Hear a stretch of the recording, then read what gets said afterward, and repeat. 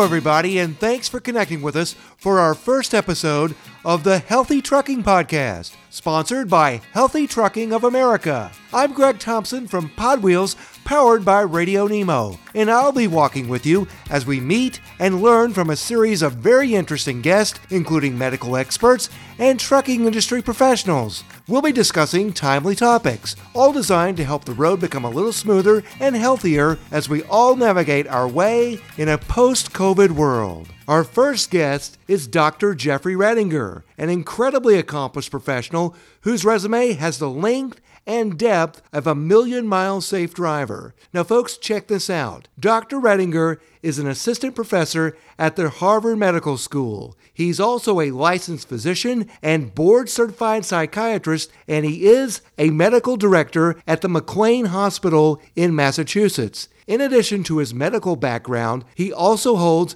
a Master of Divinity degree from Princeton's Theological Seminary. Now, folks, as you'll hear during this episode of the Healthy Trucking Podcast, Jeff, whose brother is a professional truck driver, is an expert on strengthening the body's immune system, and he's written a best-selling book that involves over 15 years of research on the topic. We caught up with Jeff through a Zoom connection following his afternoon of teaching classes at Harvard. Dr. Jeffrey Rediger joins us now on the podcast. And as you heard in the opening, Jeff, you are a man of many talents, and welcome to the podcast. Thank you for having me. Well, Jeff, let's start right there. I mentioned in the opening, you're a professor at Harvard. You have an MD. You also have a Master of Divinity. Very diverse background. How do all of those influences work with each other? The truth is, even though as a physician, I was taught to prescribe medications, and that is really important, there's more to health and well-being than just taking medication. So my background in seminary from Princeton, where I had a chance to go deep into theology and philosophy of science, and think hard about what it means to be a human being, what it means to survive different kinds of traumas. That foundation provided a way to understand the larger aspects of our lives beyond just taking medication. And those are factors that are so important when you're working with patients and human beings. And yet, as a physician, we don't get a lot of training in. Absolutely. And when we think about your different paths here, I find it very interesting. Why did you decide to pursue medicine, teaching, and religious studies? Because there are many similarities here, more than people might realize, yet yes, those are very divergent paths that take deep study. Yeah, that's a good question. This started a long time ago when I was very young. I was born into a family where my father had been raised Amish, grew up on a farm. My parents moved out of the Amish community when I was 2 years old, but they moved out in an outward sense, but not so much in an inner sense. And so I was going to public school during the day and then going back home to my family in the evenings and back to the farm, but living in a really different world at home than I was experiencing at school. So in school, I'm studying science and math and social studies and reading literature. At home, the Bible was thought to be sufficient for all knowledge, and science was suspect. Teaching about evolution was thought to be a big problem. A lot of the books I was reading in literature were suspect and worldly, according to my family. And so those two worldviews were not compatible, and that was very confusing to me as a child. So I began from an early age trying to figure out how you reconcile these different worldviews. I rebelled. I was a difficult kid to raise. I was also suffering a lot, hurt and angry. I rebelled and went to college. Then that began another process of trying to come to terms with these different worldviews and how to reconcile them. That then took me into seminary at Princeton, where I had an additional chance to continue trying to figure this stuff out and resolve the confusion that was very deep within me. While I was in seminary, I began to realize that science is a great gift. Science is created as an important opportunity for us. Medicines are important, vaccines are important, and I do prescribe medicines every day. They save lives. But I also was able to recognize on the basis of my training in seminary that that's not the whole story. Medicines help us tread water. They can save us from dying in an acute situation, and they can extend life.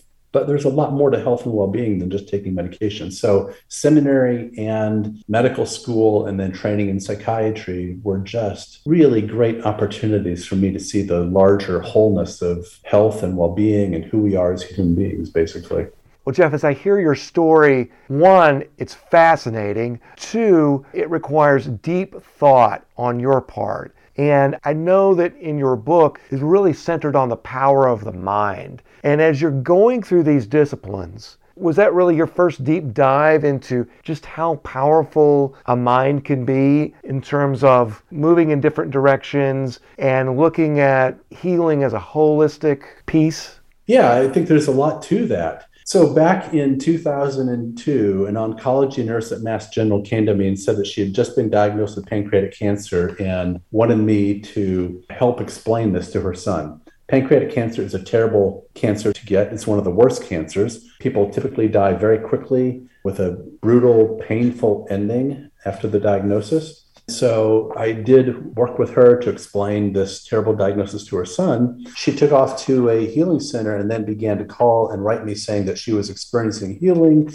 and hoped that because of my dual background in medical school and seminary that I would look into it. And I said no. I was a new young medical director at McLean Hospital, new faculty member at Harvard, and I doubted that anything was going on that couldn't be explained by the traditions of science. But I owed a lot to Nikki. She was very stubborn. She began to have other people call and write me from around the country and elsewhere saying that they'd experienced these amazing healings and did I want to look at their medical records. I said no for a while, but people then did begin to send me their medical files and they wanted to know if I wanted to hear their stories. Sometimes they would send these long typewritten or handwritten accounts of what they'd experienced. Some of their stories I could explain on the basis of my training as a physician. The long and short of it is some of their stories I couldn't explain. So in 2003, I began to look more deeply into these stories. And I had three strict criteria. Number one, the person had to have a genuinely incurable illness according to all that we currently understand. Number two, they had to have medically indisputable evidence for accurate diagnosis and clear evidence for recovery. And number three, there needed to not be some good reason to explain how they got better, whether it was an experimental medication or something else. The long and short of this is this has been a long professional and personal journey for me, and it's changed the way I think about all kinds of things as a doctor and as a human being. I've seen amazing things. It's completely revolutionized the way I work with patients now. It's completely revolutionized the way I think about the possibilities that exist within all of us. It turns out that medical evidence is very clear. There's a lot more possibilities within us that we often are not aware of. And I believe we have a duty in medicine and psychiatry to be helping people realize that and experience that and find pathways to health and well-being that we typically have not studied or considered. And your book, which was based on 15 years of research, is titled Cured: Strengthen Your Immune System and Heal Your Life. And of course, during this podcast, we're talking about strengthening your immune system on the road. Now let's get back to the power of the mind as the topic of the moment, because what you just shared, I think, is so valuable. And it's something that people in the last few, maybe 10 years, are beginning to recognize, is that your mental state, whether it's seasonal affective disorder or a whole bunch of different things, can definitely affect how you feel physically. Let's talk about that a little bit. Yeah, well, and let me just first say, I have so much respect for truckers. My brother, who I love dearly, is a trucker. He and I talk constantly about these kinds of issues. Truckers are the lifeblood of this country. They've been the lifeblood of this country. If the highways of this country are the arteries and veins of this country, then truckers are the lifeblood. And during the pandemic, that's been abundantly clear. Who are the ones getting all these needed supplies? Everywhere, it's our truckers. And I see every day how hard my brother works, how hard his colleagues work, and just want truckers to be given the credit that they deserve, that you all deserve for all that you do. It's a huge service. I want truckers to be valued. It's such a difficult job. Truckers have the lowest life expectancy of any career out there. 61 years of age is the average life expectancy. That's lower than it is for firemen, for any other career. Truckers are 1% of the population, but they comprise 25% of all workplace-related deaths. And that's an astonishing percentage. And so more than any other profession, we need to honor those who are carrying our supplies around the country. We need to find a way to value more concretely all the work that our truckers do. And that's a personal mission of mine to see us do better with that, not just in terms of physical health, but also in terms of knowing one's value. There's so many pressures on a trucker's life that affect health and well-being. There's dispatch that's on your case all the time. There's getting paid many times by the mile instead of per hour. And so if there's a problem on the road with a traffic jam, or you're sitting at the dock waiting to get unloaded, you're the one that's suffering the burden of that. It's the long hours. It's the sedentary lifestyle. It's being away while your kids or your wife or your loved ones are having birthdays or soccer games or anniversaries. There's so many things. Many of us who've been in that world, we're running from something too. There's trauma both from childhood or from adult life, or just the traumas of dealing with that difficult of a job. There's a lot to run from. There's a lot of things that aren't addressed. So we need to have respect for our truckers and all that it takes to just get through a day. Obviously, you spent a lot of time talking to your brother, and you've spent a lot of time looking into this industry. As you look at it, and as you look at how you've approached things through your life, through your work, through your book, let's talk a little bit about how we can take the power of a mindset and apply it to help to address some of those hurdles that drivers face on a daily basis. Yes, that's a big topic.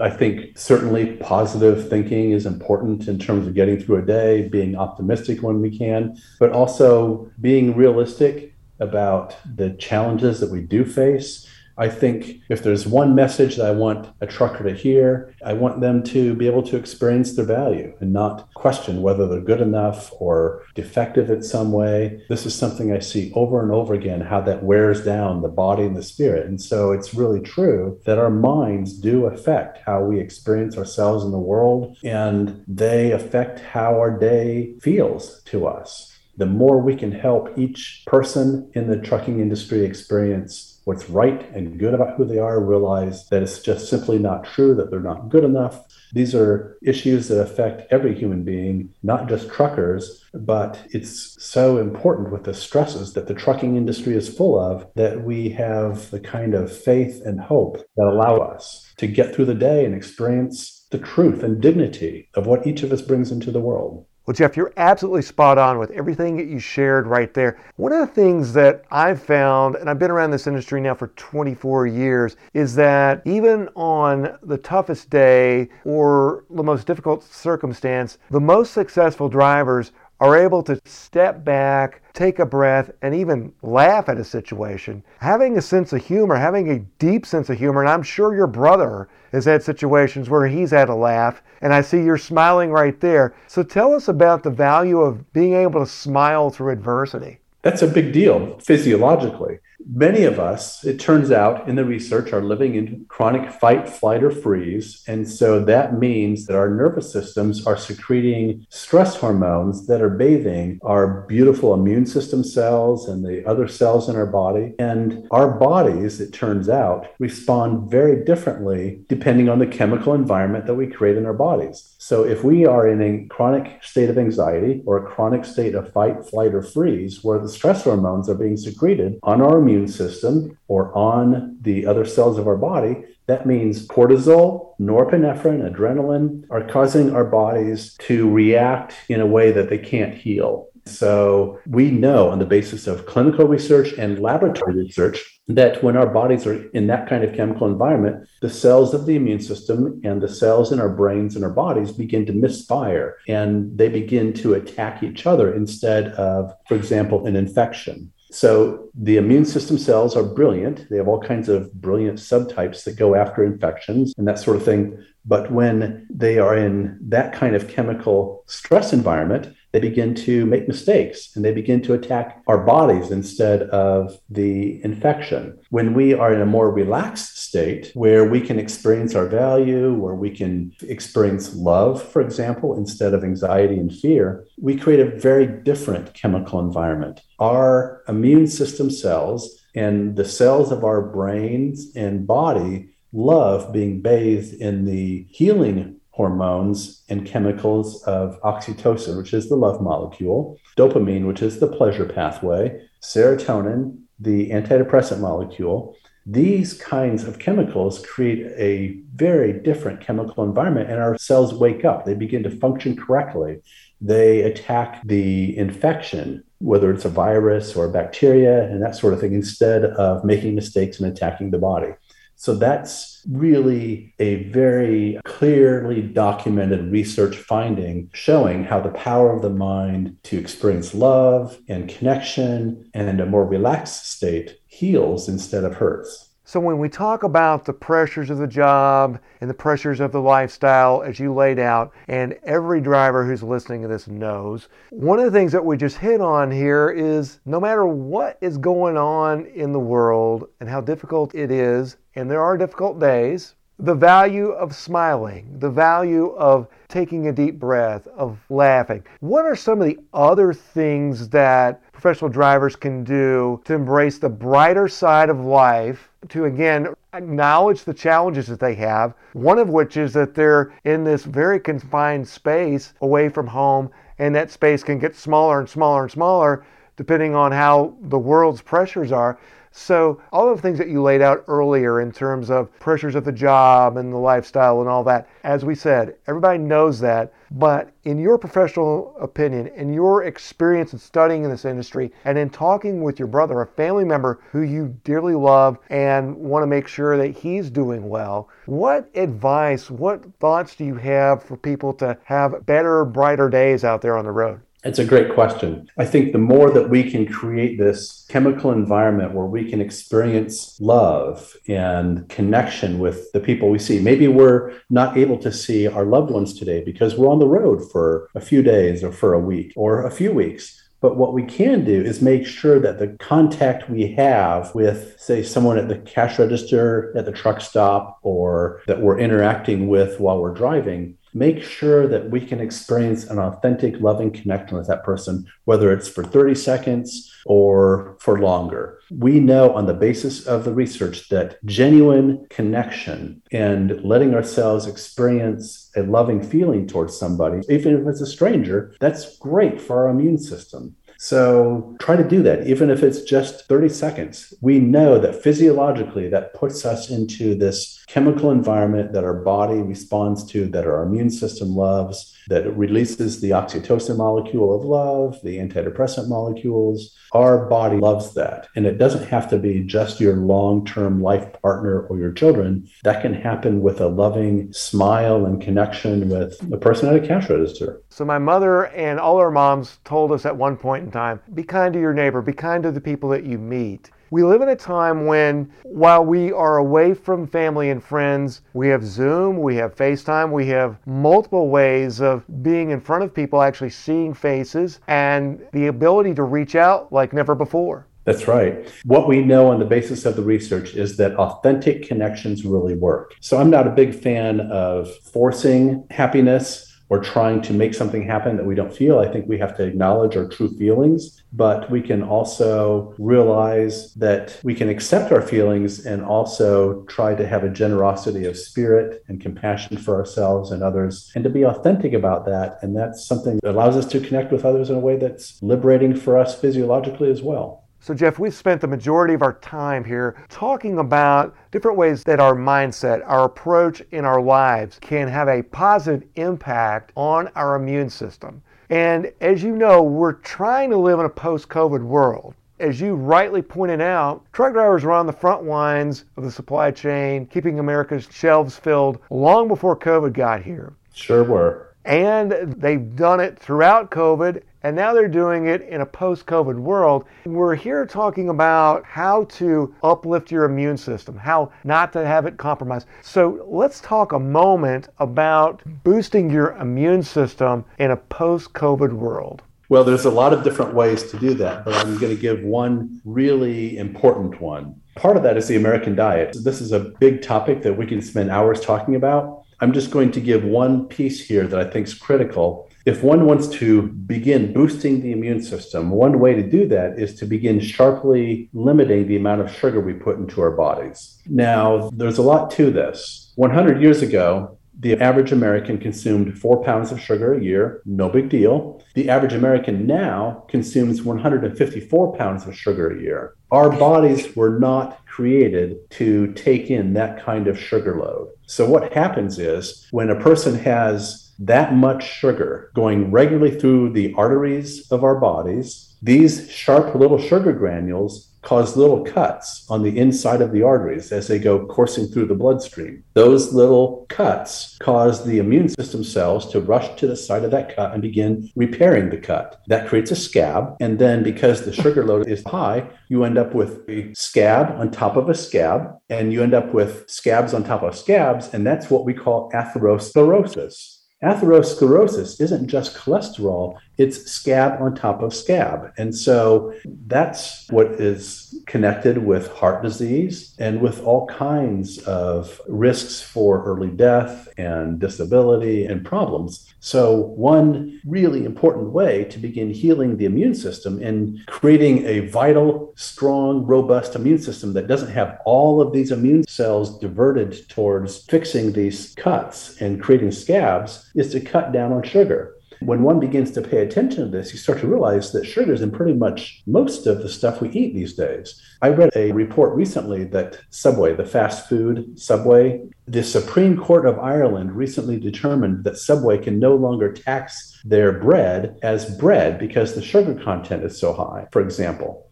So it's no longer allowed to be called bread. So one simple big way to begin allowing chronic inflammation to be reversed in our bodies and to create the possibility for healing and create a stronger immune system is to begin sharply cutting down on sugar and also cutting down on refined flours in the breads. Most of the breads, even if it's called whole wheat bread, isn't usually. It's refined flours, which refined flours or enriched flours are basically sugar. So refined flours and sugars are two really important ways to begin cutting down on the sugars that are creating such massive amounts of disease and obesity in our country. What other steps can drivers take to protect themselves from the potential long-term effects of COVID? Good question. The United States is 4% of the world's population, but we consume by far the largest proportion of medications. Medications are really important. I prescribe medications every day. They save lives. They're just not the only piece that's important to health. I do believe in vaccines. I've seen how much they prevent death. As the chief of behavioral medicine in one of the hotspot medical hospitals for COVID. So I've seen the differences between people who get vaccinated and those who don't, and the amount of people who die versus when they're vaccinated versus not vaccinated. There's a significant difference in the death rate. So even though I know there's issues around all of this and it's not a perfect world in terms of vaccinations and there are some risks, overall the health factors associated with preventing death definitely are on the side of taking a vaccination. That's one thing. But again, like I said earlier, health and well-being are not just about getting a vaccination or taking a medication. It's also about healing the stress factors in our lives, the things that cause us to have this chemical environment in our bodies that's stress-related because the stress hormones are being secreted too much of the time. We need love in our lives. We need kindness for ourselves and others in our lives. We need compassion. We need chances to smile and to laugh and to not take things so seriously, to create that kind of chemical environment in our bodies so the immune system can heal. We need healthy nutrition in our lives and to find ways that we don't have so much sugar, for example, in our diets. And I know that's harder when one's mostly eating out of truck stops or fast food restaurants. But as a physician who thought I knew a lot about nutrition, and it turns out I didn't until I worked with these people who had such amazing recoveries, I know that although it takes a lot of work to begin understanding what genuine nutrition is, that work pays off in a huge way. I lost 40 pounds myself just simply by studying nutrition intensively and beginning to realize that what I thought I knew I was wrong about. I had a lot to learn, and that education paid off. And I lost 40 pounds just by not eating less, but by just eating nutritional foods. And my taste buds changed. I feel a lot better. I'm healthier now than I was 20 years ago. And I will never go back because I just feel so much more alive and vital. And my immune system is so strong now as a result. It's all about taking that first step, isn't it? It is. So for those folks who are listening to this right now and they want to say, Jeff, I want to follow that light. I want my body to have a positive impact on my immune system. What are some of the first steps that they can take? And what are the first signs that they're going to feel from the first steps that they take? Yes, great question. I think this thing about sharply curtailing the amount of sugar and refined flours in our lives is really important. I had the privilege, fortunately, of being able to do this slowly because I was overweight for a long time, but I didn't have any chronic diseases that were forcing me to do this right away. So I had so much to learn. I'm fortunate in that way. So the changes I experienced were slower. Other people who I've seen who've told me their remarkable stories, sometimes they had an awful diagnosis with a limited amount of time within which to deal with their issues. And so they made these changes much more rapidly than I did. But the benefit of that was they also experienced the change and how much better they felt within 2 weeks or a month. So that's very reinforcing when you eliminate sugar from your diet, for example, and all of a sudden you start to realize, wow, in 30 days, I've lost 10 pounds and I feel better than I have felt in 20 years. That's a huge reward that makes a person want to continue making those changes. I made my changes more slowly, so I experienced the benefit more slowly, but it was also easier to take one small step at a time. So different strokes for different folks in different situations, but that's a big one. That allows us to begin helping the immune system cells live in a different chemical environment and begin to flourish instead of constantly struggling. So that's an important part of the solution. Jeff, we've really enjoyed spending this time with you. Any final thoughts for our listeners? Yeah, I think of all the different aspects and factors associated with healing that I've been able to observe and document for the last 18 years, the most important one is about healing our identities, healing our false beliefs, so that we can begin waking up to the dignity and value of who we are.